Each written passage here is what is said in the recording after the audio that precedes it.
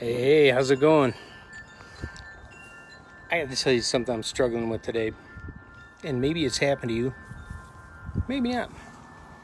But if you're the person at your job, in your work, that always comes through, gets things done, and has maybe it's a specific area that you're the best at, and they come to you all the time for these things. And it's because you're conscientious about your job.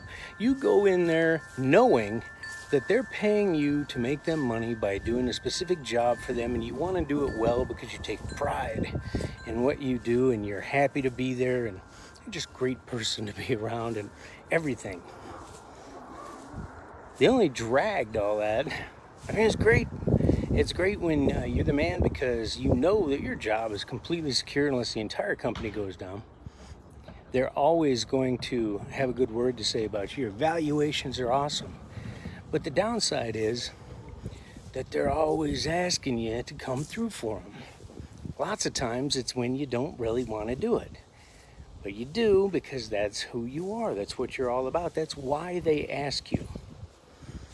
And today, I had that situation.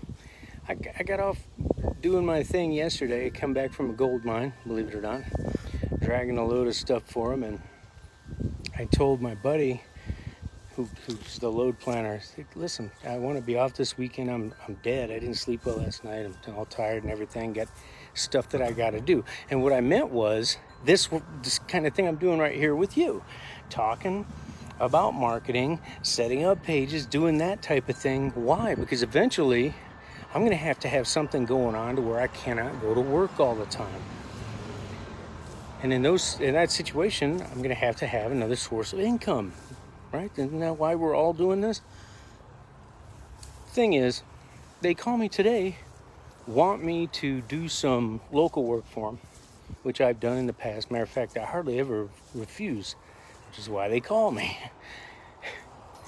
I'm saying, it's like, that was yesterday that I told you I got stuff to do and I don't want to work over the weekend because Rocket asked me to stay home. I said, okay, but here you are calling me, and now I get this conflict inside me saying I'm not meeting my obligation. I'm not doing what I normally do, or maybe what I should do, because I'm doing this other thing.